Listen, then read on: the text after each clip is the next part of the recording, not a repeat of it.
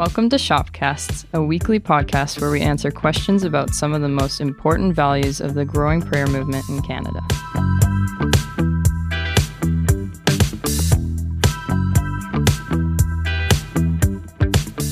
My name is Emily, and joining me today is Brian Creary, Director of Sanctuary House of Prayer in Winnipeg, and also my dad.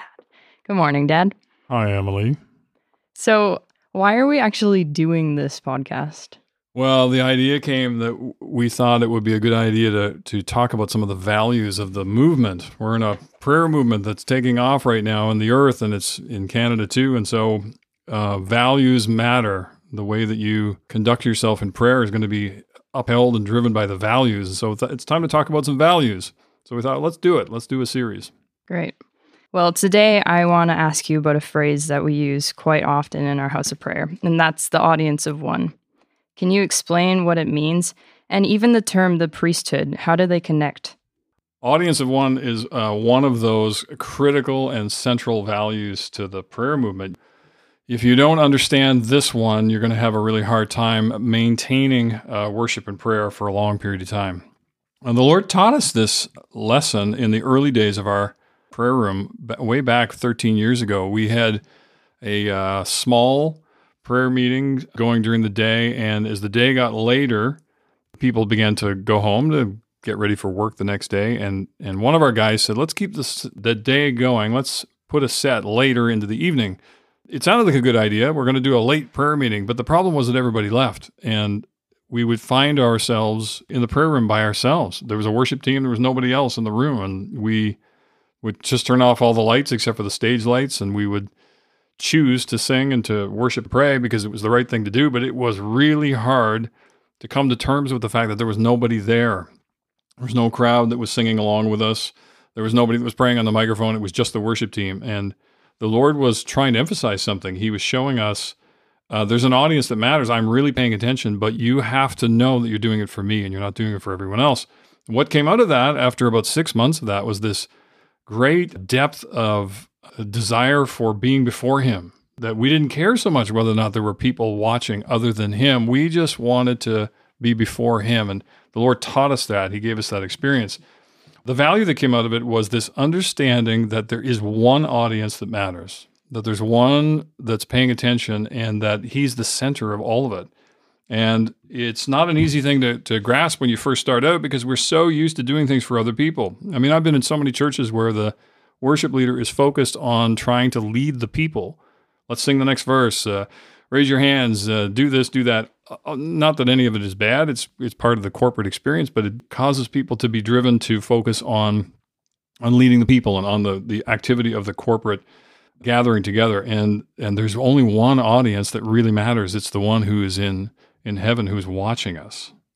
So if God is the center of everything, then how do we change our viewpoint or our focus to shift towards Him in a generation that's so focused on me and us? Like, how do we change it from leading the people and being focused about the people and about ourselves and how it's going for us and in the room? Then how do we switch it to Him and what He thinks about us? And that's exactly the issue right now, isn't it? This generation is being raised to think mostly about ourselves.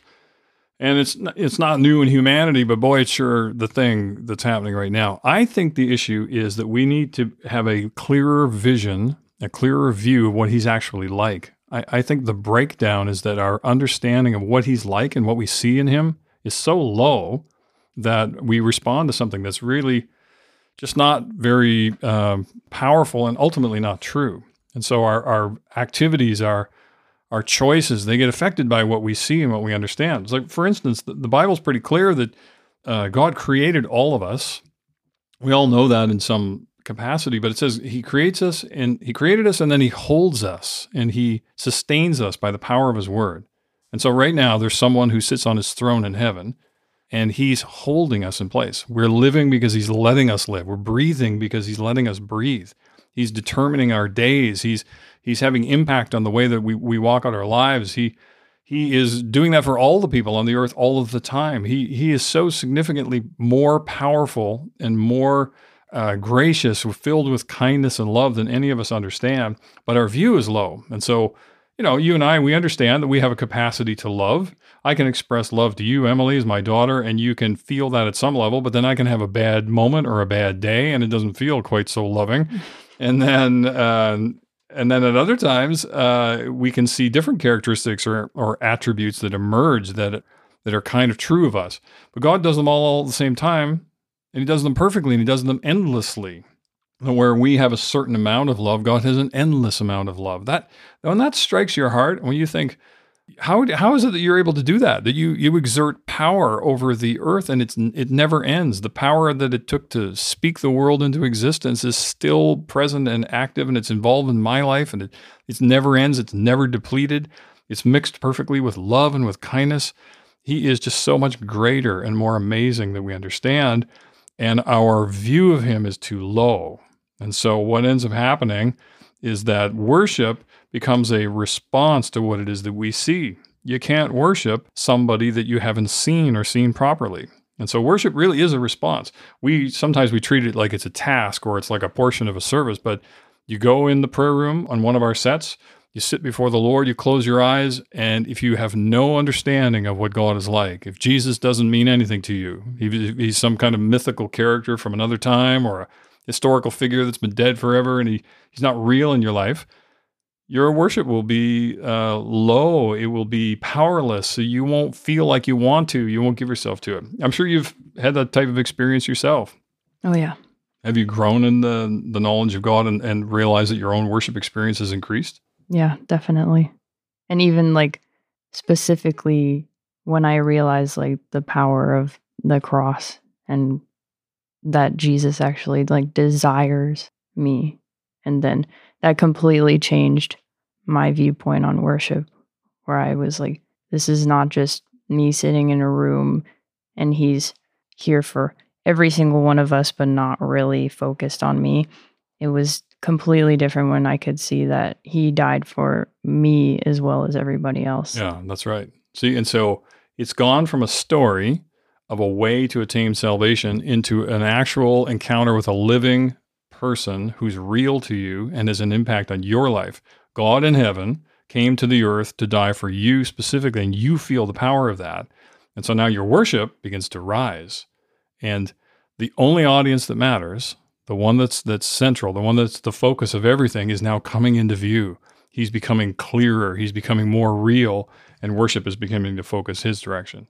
And so the self-focused kind of thing, we're only into ourselves and our own ideas, it begins to change when you see there's someone greater and more powerful. He's more significant.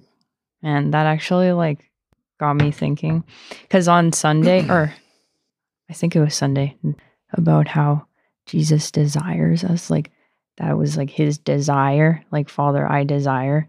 That like blew my mind for some reason, like that language. I desire, like he could have anything he wants, but it was like, I desire to have you, I was like, and then I sang that on my Devo the next day or that night. So why is that powerful? Because you feel the personal. Yeah, because I have desires and things that I want. And like most of the time, my desires are not what he wants, as bad as it sounds, but it's true, being human. But the reason why that you feel the power of his desire is because you now know he's real and you know who it is that desires you. And some of those things have grown up. Because anybody could say they desire you, but some people you don't want them to desire you.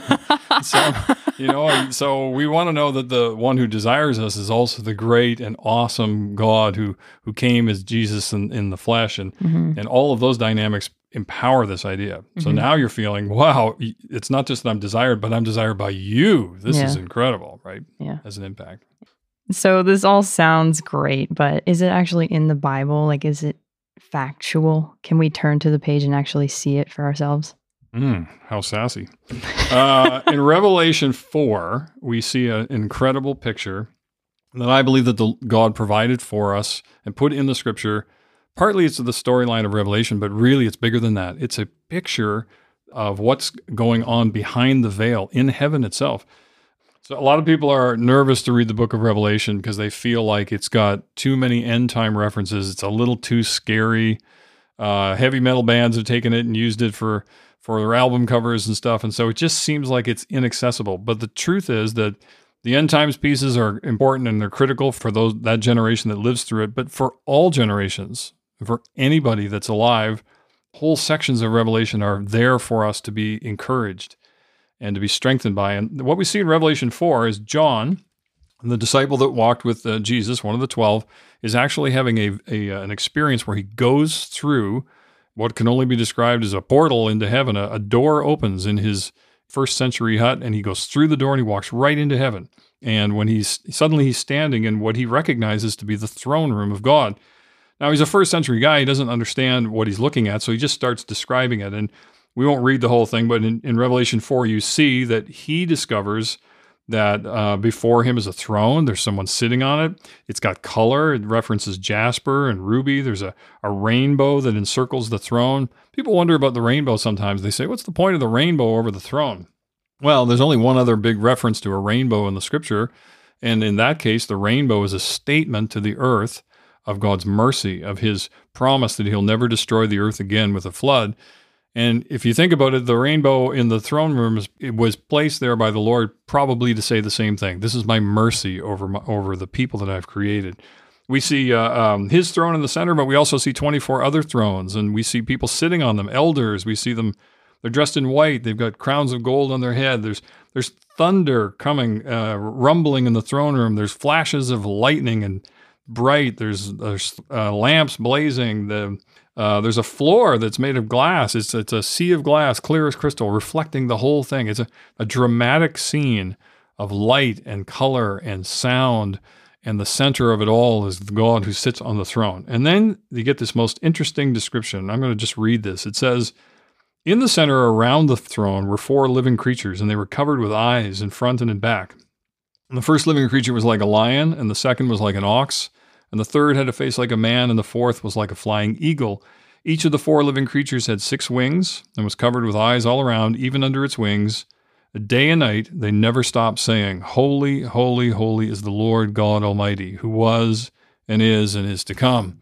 And so we see this dramatic storyline playing out where there's God, and he's sitting on the throne in the center, and there's these 4, what John describes as living creatures, because he doesn't know what to call them.